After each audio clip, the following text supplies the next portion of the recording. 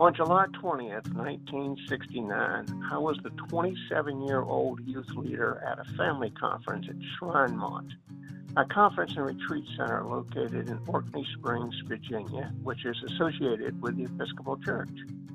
Knowing of this event, I was the only one who brought a TV to the conference. It was a 20-inch black and white TV with rabbit ears. That evening, about 50 or more of us gathered in the dining hall to watch the landing. There was much excitement in the room with a very strong feeling of awe amongst the high school age through senior participants. The impression which remains the strongest with me was the marvel of all the technology it took to make that evening happen for us. Imagine sitting in the mountains of Virginia watching someone adjusting a camera on the moon, listening to their conversation, and with only a few seconds between the words they spoke and those same words we were hearing.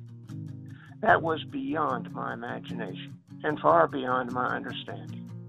All I could do was sit and watch in a state of wonder.